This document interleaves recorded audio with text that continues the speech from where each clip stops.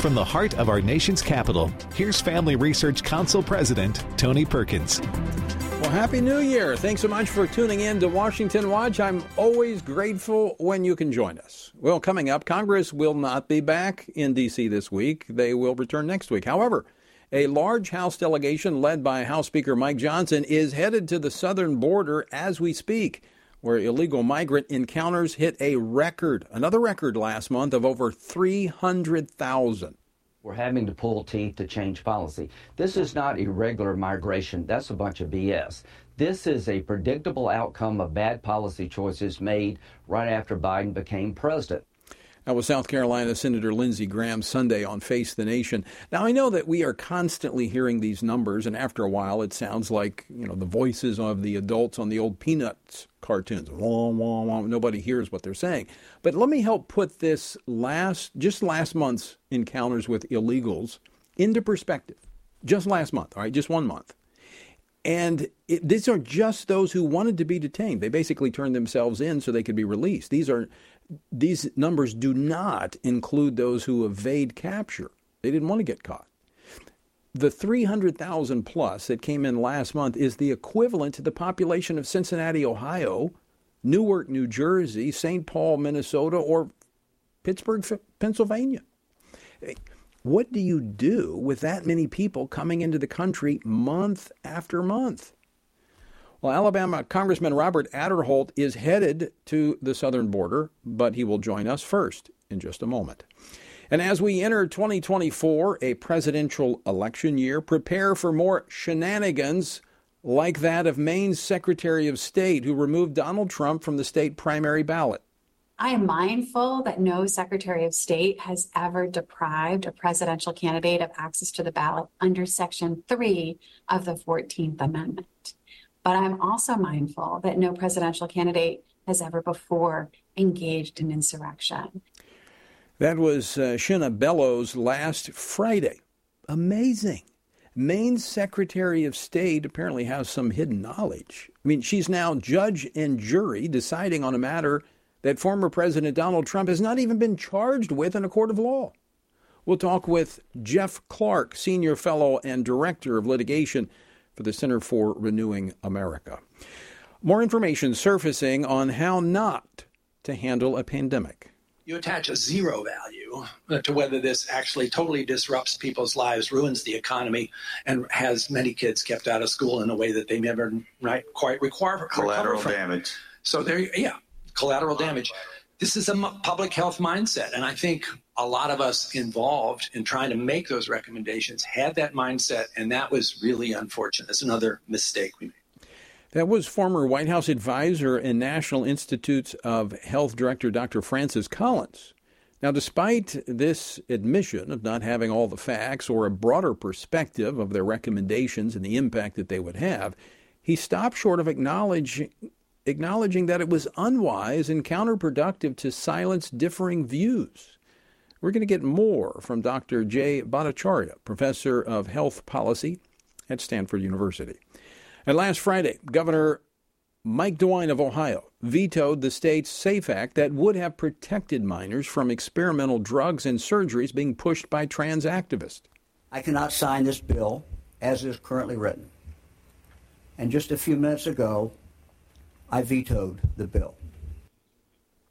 That was Governor Mike DeWine on Friday. Will there be a legislative effort like the ones that took place in Arkansas and Louisiana that overrode the governor's vetoes? Well, we're going to talk with the bill's lead author in Ohio State Representative Gary Click, who also pastors Fremont Baptist Temple, a little later here on Washington Watch. Also, FRC's Dr. Jennifer Bauwens, who has testified before several state legislatures on the SAFE Act legislation, will join us to discuss why these measures are needed. And also in the news today, embattled Harvard President Claudine Gay resigned, not for her failure to address anti-Semitism on Harvard's campus, as she openly admitted. We do not punish or sanction people for expressing such views, but that is a far cry for endorsing them. It's in the exercise of our freedom to speak that we reveal our characters. Well, her resignation was due to accusations of plagiarism that all the attention surrounding her dredged up. Oh, well. The website is TonyPerkins.com. Lots of resources there for you. Be sure and check it out. And a little bit later, I'm going to have something new that I'm going to share with you, so stick around. I need your input. Our word for today comes from Genesis 4, where Cain receives a warning from the Lord before Cain kills his brother Abel. If you do well, will you not be accepted? And if you do not do well, sin lies at the door, and its desire is for you, but you should rule over it. End quote. The choices Cain would make were not his parents' fault. He had the same mom and dad as Abel. The choice was his. He could not blame his environment, as important as that may be, nor could he rationalize his sin as the consequence of bad parents, although they did set a poor example. It was his and his alone. This is called self-government. This is what undergirds government at every level. It all begins with self-government, closing the door on the sin of self-desire in our own will and yielding in humble obedience to God. Sin, that is Satan and evil, their desire is for us, but we must take dominion over it. I invite you to join us on our journey through the Bible. Visit frc.org/Bible for more information on this exciting, life-changing journey through the Word of God. Last month, as I mentioned, saw a record-shattering number of illegal border crossings with migrant encounters exceeding 300,000 for the month. House Speaker Mike Johnson plans to visit the southwest border tomorrow with a delegation from the House, while security experts continue their warnings that the open border facilitated by the Biden administration's policies provides a soft target for deadly terrorist attacks. Now, with Republicans in both chambers of Congress demanding a border fix in exchange for additional spending to support the war in Ukraine, what will it take to reduce the daily threat facing our country? Joining me now to discuss this, Congressman Robert Aderholt, who serves on the House Appropriations Committee. He represents the 4th Congressional District of Alabama, and he is on his way to the southern border as we speak. Congressman, thanks so much for taking time to join us. Well, Tony, it's good to be with you. Yes, and you're exactly right. I'm actually in the airport now. When I got the message to be on your show, I wanted to be here, but it worked out that I'm at the airport. So if it's a little noise in the background, then please forgive me, but that's the reason why. Well, that's all right. I appreciate you taking time to join us. The last quarter also set a record. I think we had over 780,000 contacts with illegal migrants coming across the border. This is unsustainable. What do you hope will come from this visit from the Republicans to the southern border? Well, I appreciate Speaker Mike Johnson for putting this trip together, really to put pressure on the Democrats to try to move on something. This is something that really I think that is across the party lines. This is not just a Republican thing or Democrat issue. This is Democrats are hearing from their constituents just as Republicans are. And obviously, we want a system where people can come freely into the United States of America, but we want it in a situation where people can come legally, and that's what we're trying to do here.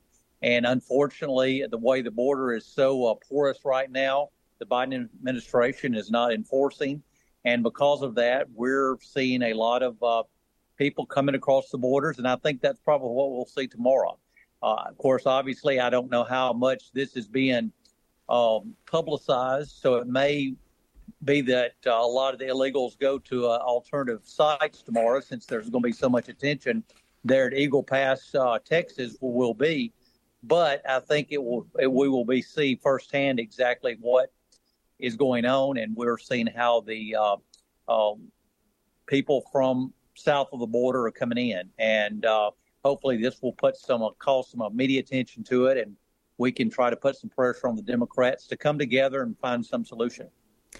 So, Congressman, I mean, the numbers don't lie. I mean, they're there. We see these records month after month, during the almost 4 years of the Biden administration, constantly setting new records of illegals coming across the border. Isn't this a failure to enforce the law? I mean, aren't we seeing the Biden administration refusing to uphold their constitutional duty? Yeah, well, that's what we're seeing, Tony. But of course, obviously, there are a lot in the Biden administration that really don't feel strongly about this issue, so they're looking the other way. And it's very unfortunate that we find ourselves in a situation where I forgot who said it once, but they said as long as you keep the back door open, you have to keep the front door closed. And the front door is legal immigration. The back door is coming in illegally. And in order to keep that front door open, you have to shut the back door. And that's what we're trying to do. And that's all we're asking. I mean, I would be the first to say I have a lot of friends from around the world. And, you know, I understand that people want to come here to the United States of America, but we're in a situation right now where we have to make sure that the people are coming here are coming for the right reason. When they come here illegally, when they come here through the back door, so to speak, you don't know why they're coming. Some of them may be coming because of good reasons, and they're just trying to provide for their family.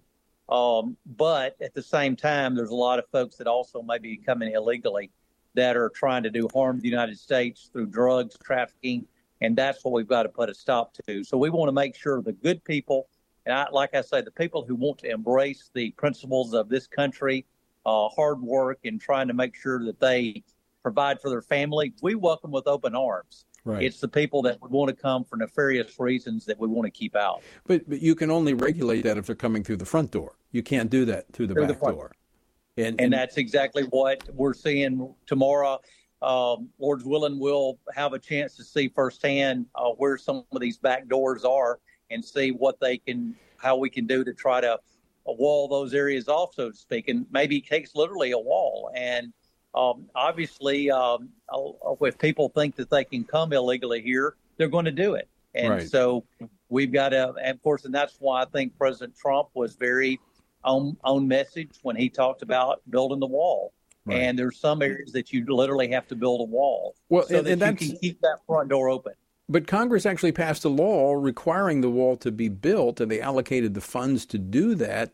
Secretary of Homeland Security Mayorkas has not done that. Is this building the momentum for an impeachment of him? Well, I'm not on the Homeland Security committee, but my understanding that there has been several attempts to move on that legislation over the past several months. And I think if something's not done, that I think Mike Johnson will very well bring something to the floor. He is on the Judiciary Committee, or was on the Judiciary Committee before he took the reins as Speaker. And so I know there were a lot of in the works on Judiciary and Homeland Security of impeaching the Secretary. And so I very much think that Speaker Johnson will move forward on this if the Biden administration doesn't act responsibly. Well, the chances are they won't start acting responsibly now because they haven't the whole time they've been in office. Yeah. Congressman Robert Aderholt, always great to see you. Safe travels, and look forward to getting a report when you all return. I look forward to it, Tony. Thanks for having me on. See you later. All right, absolutely. Congressman Robert Aderholt of Alabama. In fact, I think we're going to actually have the speaker on later in the week giving us a rundown on their journey. Well, coming up, the left's pursuit of Donald Trump has made one thing clear. If they can't win elections at the ballot box, they'll use every other means possible. We'll talk about it next. Don't go away. Christians must be sure to faithfully think about the issues that have taken our culture and many of our churches by storm from a biblical perspective. Family Research Council's David Clausen, along with co-authors Denny Burke and Colin Smothers, released a new book, Male and Female, He Created Them, a study on gender, sexuality, and marriage to help Christians better grasp the Bible's teaching about these issues. This study presents a biblical view of homosexuality, transgenderism, and marriage. With this new resource, readers will be given guidance on specific questions related to preferred pronouns, identity, intersex conditions, and other matters that our churches must be discipling their members to respond to with love and biblical conviction. As part of the study, readers have access to supplemental videos by Dr. Albert Mohler, Dr. Heath Lambert, Reverend H.B. Charles, Dr. Christopher Yuan, Dr. Rosaria Butterfield, and others that expand and elaborate the themes of each chapter. To purchase a copy, go to HeCreatedThem.org. Today we find that global persecutions of Christians is growing more menacing every year. Family Research Council's Leila Gilbert, Ariel Del Turco, and Lieutenant General Jerry Boykin's book, Heroic Faith, shares personal stories from those who have endured religious persecution and gives a close look at the dire situations Christians often face due to dangerous and sometimes deadly opposition to their faith. The book's true stories of persistence and faithfulness amidst crisis offer inspiration and hope. Heroic Faith also provides insights into the ideologies driving the hostility and persecution, what steps the U.S. government might take to help, and how readers can best respond to the struggles of the faithful. It is critical for us to learn from our brothers and sisters who are suffering deeply and to do whatever we can to help. You can get your copy of Heroic Faith wherever books are sold or by going to frc.org/heroicfaith. Again, that's frc.org/heroicfaith. Men are constantly told that there is no place for their thoughts and concerns about abortion. However, this attitude ignores the fact that both women and men are deeply and personally affected by abortion. Furthermore, one does not have to be a woman to know that abortion ends the life of an innocent, unborn child. Every man has a role to play in protecting unborn lives and supporting the mothers in their families and greater community, which is why FRC's Center for Human Dignity has released a resource titled A Man's Guide to Standing for Life. This resource was created to help men positively address the topic of life. This guide will equip men with phrases to utilize or avoid, as well as practical tips for helping to protect life and the expectant mother or unborn child he knows. Every man has the opportunity to be an unborn baby's hero by stepping in to support a mother and speaking up for her child's life. Get this free guide at frc.org/prolifemen to learn more about the important role men play in protecting unborn lives.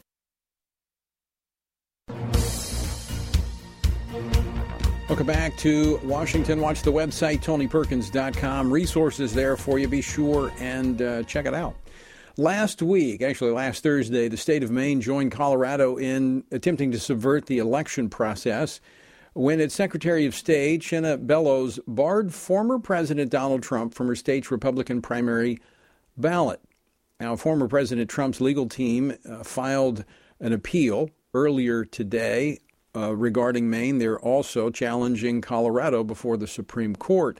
But what do these actions expose about the left's willingness to use lawfare to hinder a candidate they fear they cannot beat at the polls? Can our system survive these subversive tactics? Joining me now to discuss this, Jeff Clark, Senior Fellow and Director of Litigation at the Center for Renewing America. Jeff, welcome back to the program. Well, great to be here. Tony, thanks for having me back, and Happy New Year. Happy New Year to you as well. It's going to be a challenging year full of, I wouldn't say surprises, because I think we anticipated some of these. But do you expect to see other states follow suit with Maine and Colorado? I do, Tony. I think that this is all a plan that was plotted out long ago.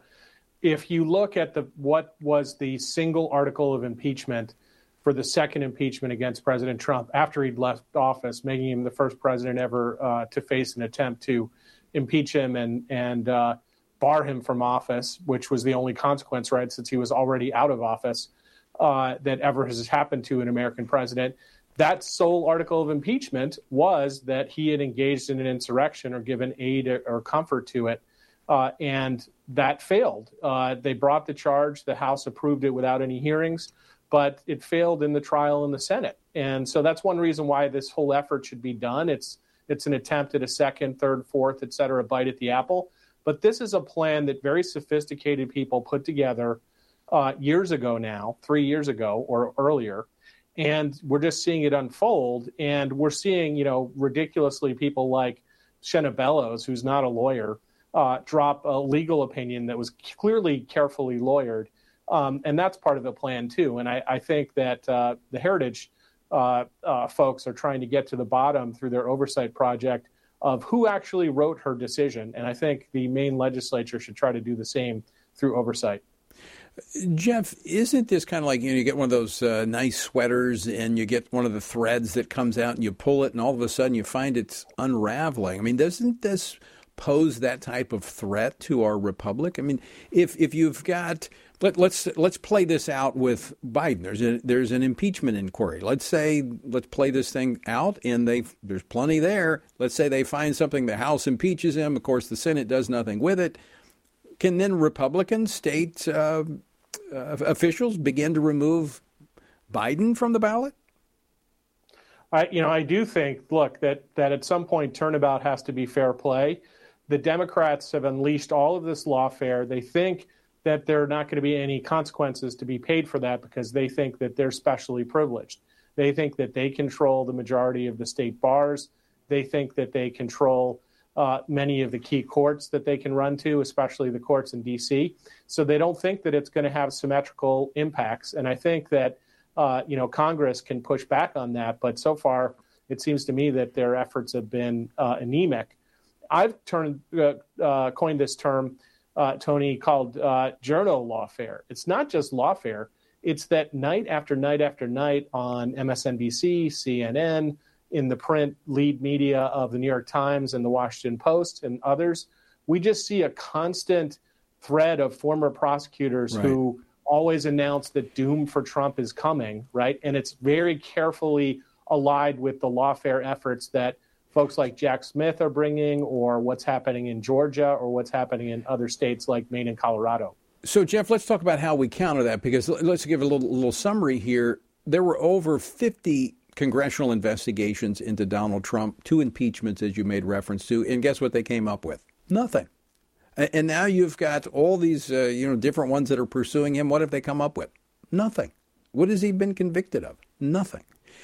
And so it is an attempt to defeat him, not at the ballot box, but in the courts and in the media, as you said. So how do conservatives combat this? Well, I think that we need our own set of non-governmental organizations, public interest groups.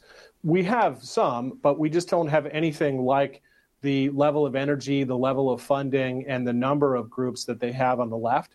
They're the ones that are gestating these things, like the Brookings Institute with this guy Norm Eisen, right? He's been called the master of kind of political color revolutions. He had worked on Ukraine. He's imported that into the U.S.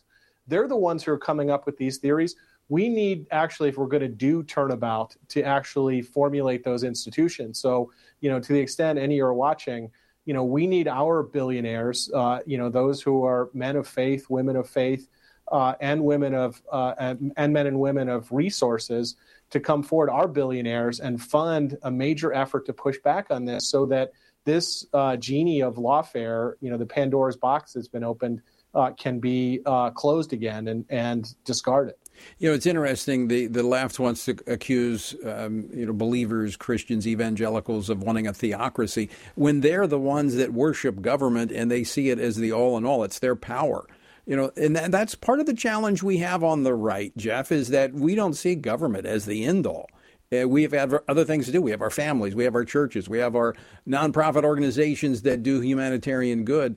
But if we want to keep that freedom, we've got to engage in the political process, and we've got to push back on what the left is doing. That's right, Tony. In fact, today, one of my colleagues at the Center for Renewing America sent me an article. One of the things the left really is trying to blow up is this idea of Christian nationalism. And literally in the article, there was a line that really made me laugh, that these Christian nationalists are forming a worldwide conspiracy to foist Christianity upon us, right? And I laughed because what are we dealing with the UN? What are we dealing with the World Economic Forum and these other globalist entities? They're the ones who've engaged in an actual conspiracy, right? I think all that Americans want to do is to be left alone to worship and direct their lives as they see fit. And that is what is at stake. And that's why we have to be informed and we have to be engaged. Jeff, thanks so much for joining us. Appreciate all the work that you guys do. Absolutely. Thank you. And good luck with all of your things, Tony, as well. All right. Jeff Clark. Folks, he said it. You've got to be involved. And this is, you've got to support groups like ours with financial resources. That's why Washington Watch is here, so you can get information outside the legacy media that is trying to force feed you poison. All right, don't go away. We're back with more after this. Christians must be sure to faithfully think about the issues that have taken our culture and many of our churches by storm from a biblical perspective. Family Research Council's David Clausen, along with co-authors Denny Burke and Colin Smothers, released a new book, Male and Female, He Created Them, a study on gender, sexuality, and marriage to help Christians better grasp the Bible's teaching about these issues. This study presents a biblical view of homosexuality, transgenderism, and marriage.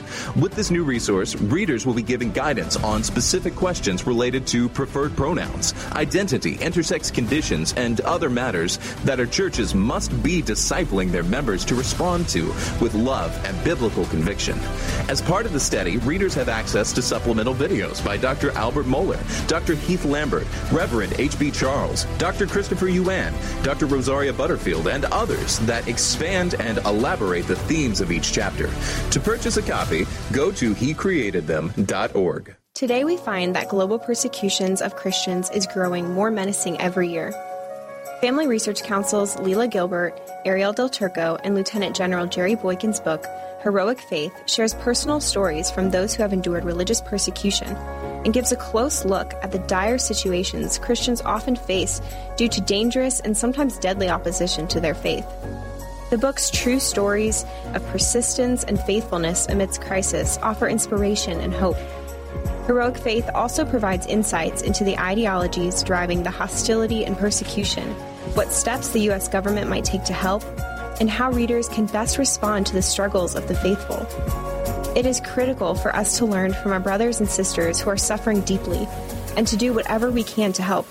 You can get your copy of Heroic Faith wherever books are sold or by going to frc.org/heroicfaith. Again, that's frc.org/heroicfaith.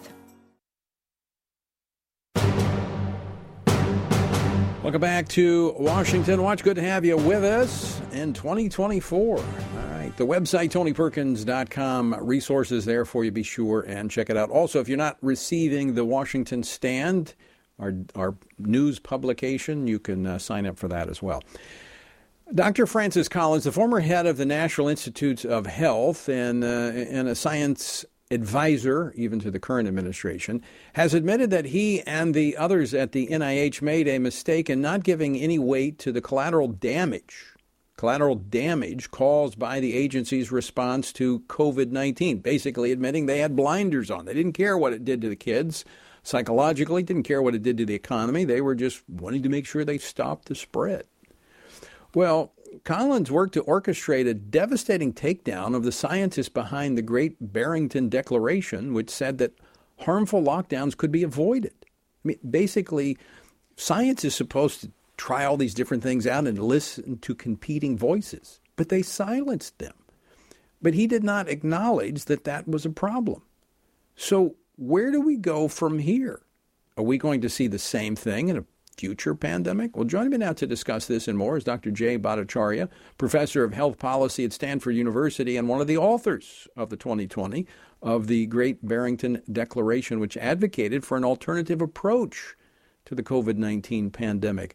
Dr. Bhattacharya, thanks so much for joining us. Happy New Year. Happy New Year.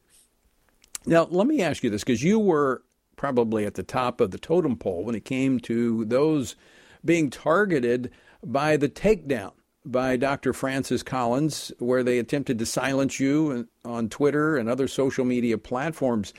Are you surprised by his admission that surfaced this week and has gone viral? No pun intended there?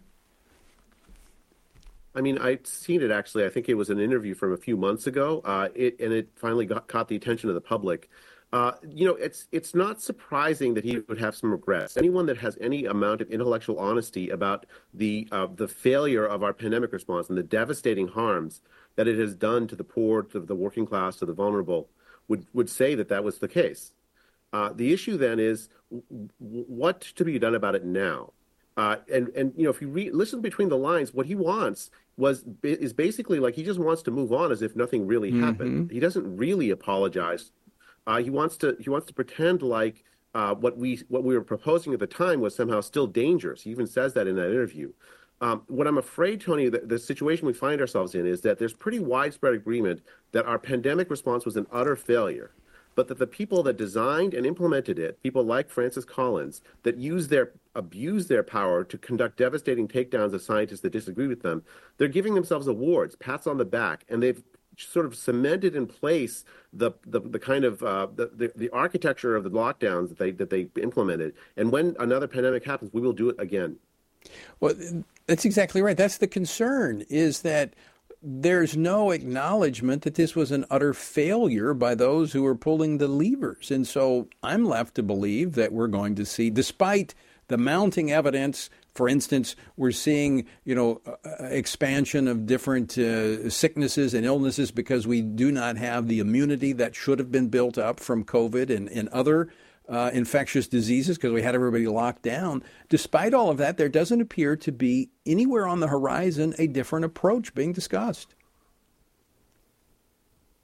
I mean, I think it's going to take new leadership because I think if you think about the scope of what the damage that was done by these decisions, countless children who lost their birthright to an education, especially poor and minority kids. You look at the learning loss numbers, depression at tremendous levels in young people, cancer diagnoses that were delayed as a result with people dying of cancer that should have been picked up with screening earlier, heart attack rates from people that had been that stayed home instead of like going to the doctor when they should have early in the pandemic because they were so scared to go because of COVID and because they were told it was, the countless millions of people who starved as a consequence of the economic dislocation caused by lockdowns.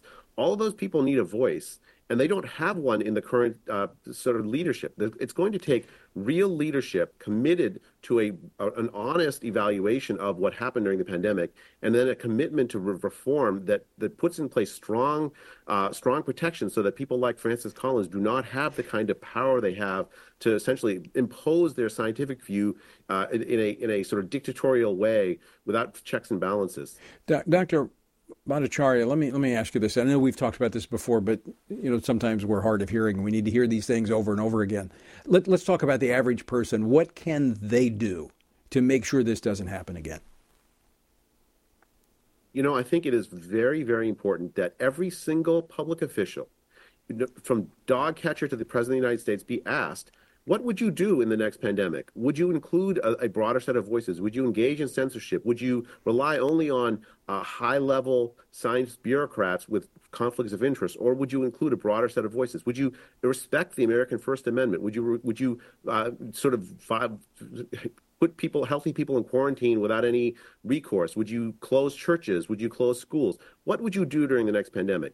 And then vote accordingly. Because if you don't hear a solid commitment to a much better response, one that respects liberties and respects rights, that actually would have led to a much better health response, then you should just vote for somebody else. Very, very good recommendation. Good suggestion. Dr. J. Bhattacharya, thanks so much for joining us. Always great to see you. And again, Happy New Year. Happy New Year. Thank you. Look, each and every one of us have a role to play. So don't, we got to change the leadership. We've got Congress needs to do some things, but that was really good advice. Just, hey, whoever's running for office, whether state legislature, governor, city council, school board, what will you do if another pandemic is thrust upon us? Good question, and you should ask it. Coming up, Mike DeWine, the Republican governor of Ohio, caved to the left and vetoed a bill to protect children in the state last Friday afternoon. Question is, will state lawmakers override his veto? That's our conversation coming up after the break, so don't go away. More Washington Watch straight ahead. Christians must be sure to faithfully think about the issues that have taken our culture and many of our churches by storm from a biblical perspective. Family Research Council's David Clausen, along with co-authors Denny Burke and Colin Smothers, released a new book, Male and Female, He Created Them, a study on gender, sexuality, and marriage to help Christians better grasp the Bible's teaching about these issues. This study presents a biblical view of homosexuality, transgenderism, and marriage. With this new resource, readers will be given guidance on specific specific questions related to preferred pronouns, identity, intersex conditions, and other matters that our churches must be discipling their members to respond to with love and biblical conviction. As part of the study, readers have access to supplemental videos by Dr. Albert Mohler, Dr. Heath Lambert, Reverend H.B. Charles, Dr. Christopher Yuan, Dr. Rosaria Butterfield, and others that expand and elaborate the themes of each chapter. To purchase a copy, go to hecreatedthem.org. Today we find that global persecutions of Christians is growing more menacing every year. Family Research Council's Leela Gilbert, Ariel Del Turco, and Lieutenant General Jerry Boykin's book, Heroic Faith, shares personal stories from those who have endured religious persecution and gives a close look at the dire situations Christians often face due to dangerous and sometimes deadly opposition to their faith. The book's true stories of persistence and faithfulness amidst crisis offer inspiration and hope. Heroic Faith also provides insights into the ideologies driving the hostility and persecution, what steps the U.S. government might take to help, and how readers can best respond to the struggles of the faithful. It is critical for us to learn from our brothers and sisters who are suffering deeply and to do whatever we can to help. You can get your copy of Heroic Faith wherever books are sold or by going to frc.org/heroicfaith. Again, that's frc.org/heroicfaith. Men are constantly told that there is no place for their thoughts and concerns about abortion. However, this attitude ignores the fact that both women and men are deeply and personally affected by abortion. Furthermore, one does not have to be a woman to know that abortion ends the life of an innocent, unborn child. Every man has a role to play in protecting unborn lives and supporting the mothers in their families and greater community, which is why FRC's Center for Human Dignity has released a resource titled A Man's Guide to Standing for Life. This resource was created to help men positively address the topic of life. This guide will equip men with phrases to utilize or avoid, as well as practical tips for helping to protect life and the expectant mother or unborn child he knows. Every man has the opportunity to be an unborn baby's hero by stepping in to support a mother and speaking up for her child's life. Get this free guide at frc.org/prolifemen to learn more about the important role men play in protecting unborn lives.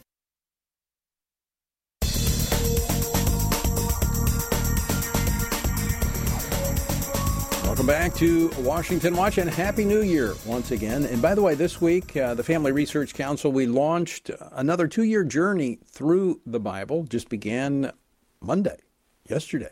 And so I'd love for you to join us. You can be a part of it, and we've got everything really laid out easy for you. We've got an interactive reading plan, a calendar. The readings are broken down to 10 to 15 minutes a day, and so in a period of 2 years, you'll actually have gone all the way through the Bible, and it's chronological, so it makes a lot of sense. And the testimonies from those who have gone through it over the last 2 years have just been so encouraging. People who their lives, their marriages, their families have been impacted just by the Word of God. So I invite you to join us. Go to frc.org/Bible to find out more about our Stand on the Word Bible reading plan.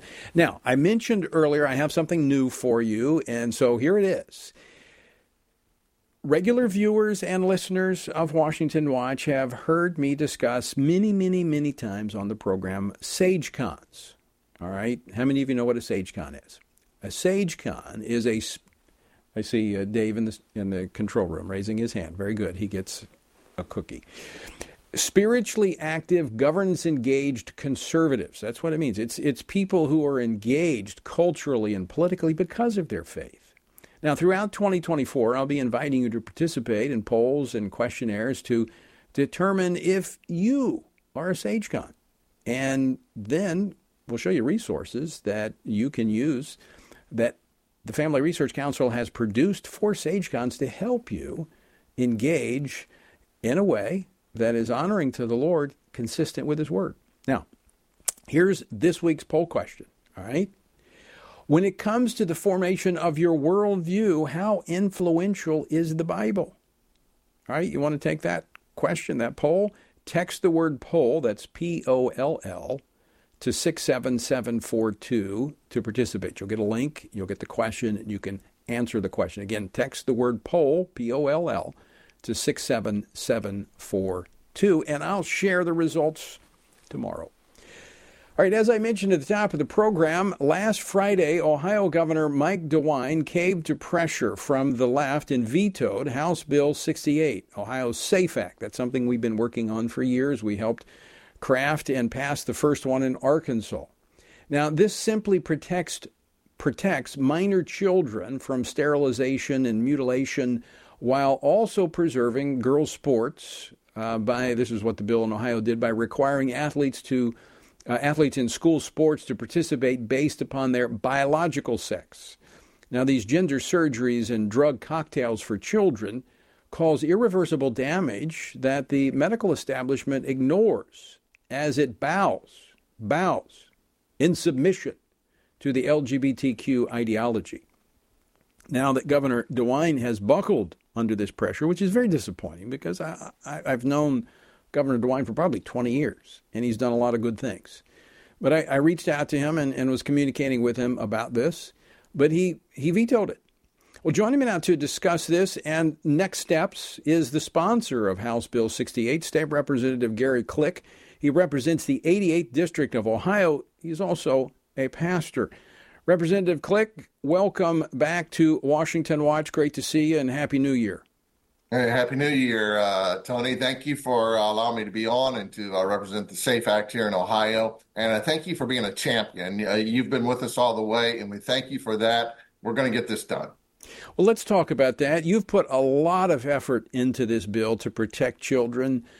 You were on the program before talking about it at a critical juncture there in Ohio. Were you surprised by the governor's veto? Yes and no. We never had any assurances. I've been trying to engage the governor for almost 3 years in this, and I just kept getting, the governor just wants to protect children, and that's all I could get until literally the hour before the Senate was voting on it, and we were about to concur with some of the changes that they made. That was the first time, and I got drawn into a room with the hospitals and with his staff, and I was even willing to give up a couple other things that were not critical. But the one thing the governor wanted is he wanted me to allow the puberty blockers. And I just had to say no. I've had to fight that the whole way, every step of the way. And they think only about the sex changes as far as surgically, but they don't think about the sex changes chemically. And that is the crux of this bill. Unless they do that, they don't get to the rest of this. And so we try to prevent it at the beginning, at the foundation. As you well know, 85 to 95% of the kids will grow out of the gender dysphoria when they go through puberty. But if they're put on the puberty blockers, 98% will go on to the opposite sex hormones and then ultimately later to surgery. And that's what we're trying to get ahead of. I mean, ironically, Governor DeWine wants to ban menthol cigarettes to protect adults, but not puberty blockers to protect children. I mean, is this strictly a political decision or what? What was behind the governor's rationale here? I don't know. I had hope the whole way as he was talking to people that he was going to see the logic behind this and what we're trying to do. I had a half-hour conversation with him, and he asked good questions. And I know some of the doctors that I put him in touch with said that they were being asked some good questions. And I just felt like in the end, even though he threatened me with a veto, I felt like he was drinking through a fire hose and that he would get it and then he would pass it. But on my birthday, he called and told me he was going to, happy birthday, I'm going to veto your bill. And I think what got to him is I was reading in the Washington Post that he had a family come and they told him with tears in their eyes that that so-called gender-affirming care saved their life. And without that, they wouldn't have lived. And, we had a judge in Hamilton County that said there's nothing more manipulative than that. Give me what I want or I'll kill myself. Mm-hmm. We can't make decisions based on that. And that is a self-diagnosis. We know that they have other comorbidities that lead to that. And I think he was just moved in his heart by that, but not in his head to realize that's just a false choice. It is, and that's one that the left uses a lot. Do you want a live son or a dead daughter? I mean, they use that as if there's only this binary choice. You either have to embrace this transgender ideology or you're going to lose your child. There are other ways. There are other ways to deal with gender dysphoria. Now, I had spoken, former Governor Asa Hutchinson, Arkansas. We worked with him, and he did something he did the same thing. At the very end, he vetoed the legislation. governor of my home state of Louisiana, of course, a Democrat. He vetoed it. He was overridden. So was the governor of Arkansas. House Bill 68 passed overwhelmingly in both chambers there in the state of Ohio. What will it take to override the governor's veto? Well, I think we're on our way there, Tony, just to be honest with you. I know immediately, and I've tried to be diplomatic, but the reality of it is we have to do this. And immediately my colleagues, before he was done with his speech, they were texting me, time to override. They were ready to drive down that same day to override the governor if they could.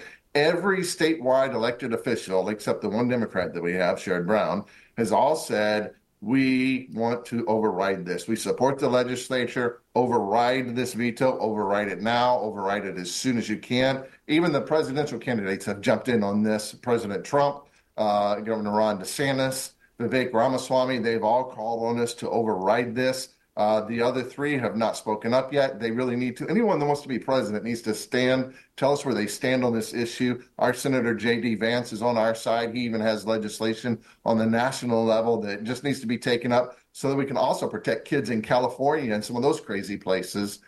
So we have the momentum with us on this. I think we're going to get it done, and I think we're going to get it done soon. So, Pastor Gary, we've got listeners and viewers in Ohio. What do they need to do?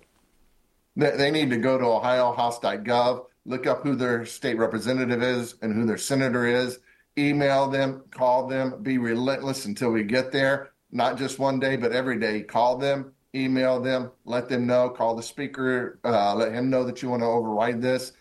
He's on our teams at this point. He's supportive of this. Call, the Senate President's office. Let everyone know that you want this to be overridden and that you want it overridden now. All right, we're going to put that word out. It's also, folks, it's at contact information at tonyperkins.com. Also, FRC's resources there so you can better discuss this issue. Pastor Gary, I just, again, want to thank you for your leadership there in Ohio, stepping forward as a pastor. And you get a lot of criticism just for being a pastor, stepping into that arena, but we need more of that. And this is an example that I've told others why pastors need to be in elected offices at the state level, local level, is because when you stand on truth, you're not intimidated by those who come against you because you know what truth is and you're willing to stand for it. So I want to say thank you. You're welcome, and God bless you. And I thank you for the inspiration that you have been to me throughout my entire ministry. I appreciate that. All right, Pastor Gary, Happy New Year, and we're going to be working with you to see you succeed there in the state of Ohio. God bless you. Thank you so much. All right. State Representative Gary Click of Ohio's 88th District. Okay. All right, folks, here it is. You heard it, contact your senators and your senator and your state representative if you live in the state of Ohio. And we've made it really easy for you at tonyperkins.com under episode resources. We've got a link there where you can just click on it and it'll take you to your elected officials there so you can communicate with them. We also have resources there. This is really good for pastors, right? You just need to understand this issue better. And you want to have conversations with your neighbors, family, friends, or your congregation, it's right there. A lot of information at tonyperkins.com. But to give us even more information on this, I'm going to invite in Dr. Jennifer Bauwens, Director of the Center for Family Studies here at the Family Research Council. She has testified before several legislatures on the need for this legislation. And she has, prior to her work at the Family Research Council, she worked as a clinician and researcher addressing the effects of psychological trauma. As a researcher, she studied the effects of mass traumatic events like 9/11. Dr. Bauwens, welcome back to Washington Watch. Happy New Year. Happy New Year to you too, Tony. It's good to be here. Well, it's good to see you. Let me ask you this, your reaction to the governor's veto last week.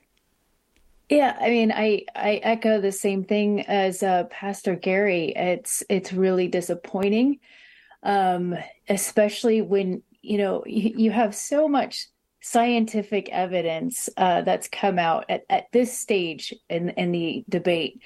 And it's all points towards that gender affirming care is not helpful. It does not prevent kids from committing suicide or attempting to suicide. In fact, we don't have one single study that we could point to that says, oh yeah, there's actually some evidence out here that shows gender affirming care prevents kids from suicide. I mean, actually, we have evidence showing the contrary, that the harms that are done physiologically and psychologically through gender affirming care. So this is very disappointing. As you know, we submitted testimony for this bill to support this bill as well. And so we know that the governor has a lot of material he could pull from lots of different groups. I believe this was a statement he made last week, is that what you learn is everybody agrees there needs to be a process and a focus on mental health. Now, I would agree with that, but that's part of the problem, is that they're not allowing them to get the counseling and the mental health aspects of this addressed. They're just pushing them down this transgender assembly line. Yeah, and one of the things that the governor's quoted in several different articles as saying is that, you know, he wants to go through a rulemaking process so that, you know, he can sort of address these pop-up clinics and, you know, get kids the right mental health care. Well, that's a gross misunderstanding of the state of the mental health care, because he's not understanding how institutionalized gender affirming care has become for every licensed practitioner, including many medical professionals. And so to just say, get more counseling is sending them exactly down the same path as these pop-up clinics. It's a rush job, whether it's a pop-up clinic like Planned Parenthood, or if you're going through some kind of counselor. We're, you know, coming from the field, we've all been trained to support gender affirming care. So that's not the answer. A bill like the SAFE Act is. So you're an expert in trauma and its effects on people. Many detransitioners now speak of the trauma of the entire process and the lies told to them. Just in the few seconds we have left, speak to that. Yeah. Well, when you have a whole system telling you to disconnect from who God has made you to be and disconnect from your biological innate identity, that is traumatic. And we don't even know the full ramifications of this. It is yet to be studied, but there is definitely a trauma when you're supporting a type of a body dissociation that's certainly psychological and spiritual as well. We're only creating a bigger problem by allowing this to continue going forward. Dr. Jennifer Bauwens, always great to see you. Thanks so much for taking time to join us today. Happy New Year, Tony. Thank you.